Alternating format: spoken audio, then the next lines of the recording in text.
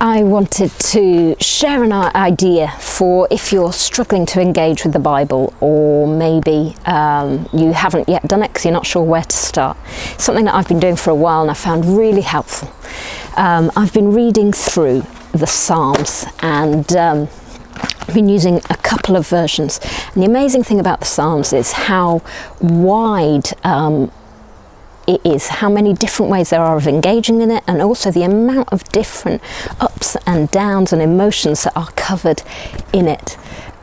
Psalms in Hebrew means praise, and often we think of praise as singing on a Sunday at church, but it's actually so much wider. The Psalms covers lamenting, it covers joy, it covers thanksgiving, it covers pleading, it covers cursing, all kinds of different emotions, and there's so many different ways to pray it.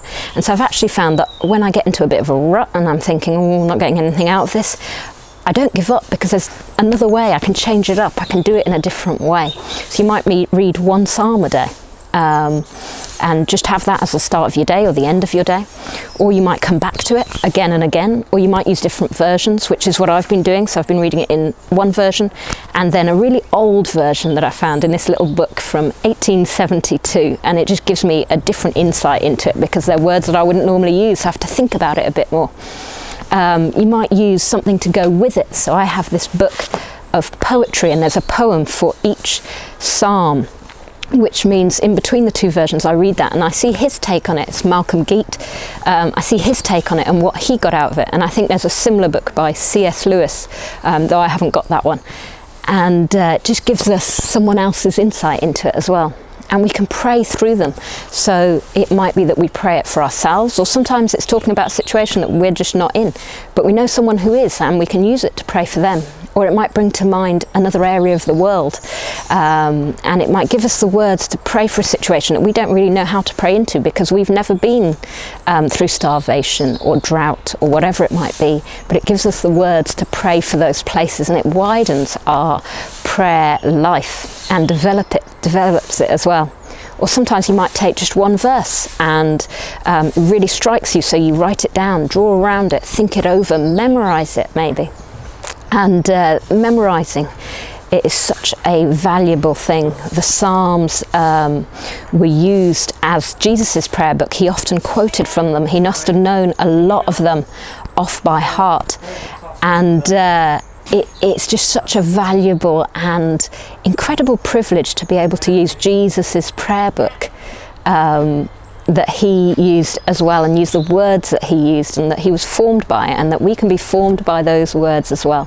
And church fathers throughout the ages have done this. I have the book of Saint Benedict, so it might be that you don't want to do just one a day, and for a while I used to set an alarm 5 times a day and read a different psalm at each one, because it doesn't take that long, and maybe just run off to the loo and read it on my phone, but it just meant my whole day was covered by that. And I've been reading the Rule of Saint Benedict, which is behind the Benedictine order of monks, and it's amazing the amount of the book that he takes for explaining when and how and which psalms to read together.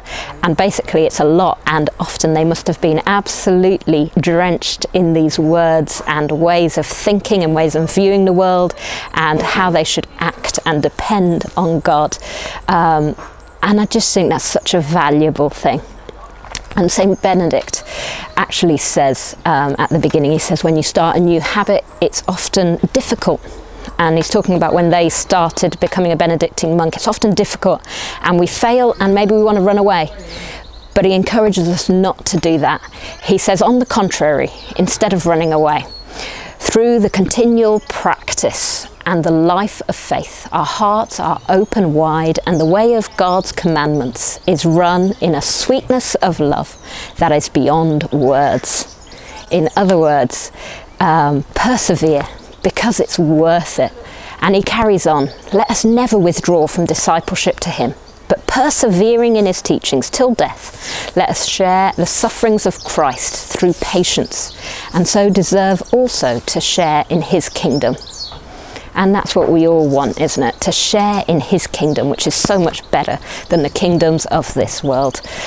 So why not join me in soaking in and being formed by the words of the Psalms, as so many, including Jesus, have done before us. And if you find a psalm particularly helpful for you, or maybe a part of a psalm, why not share that with us? Maybe do a video where you just read out the psalm and then say how it struck you or challenged you or encouraged you, and let us use that to encourage each other amongst us as a church. Or if you find videoing difficult, just let me know and I can come video you to do that. It'd be great for us to encourage each other in this.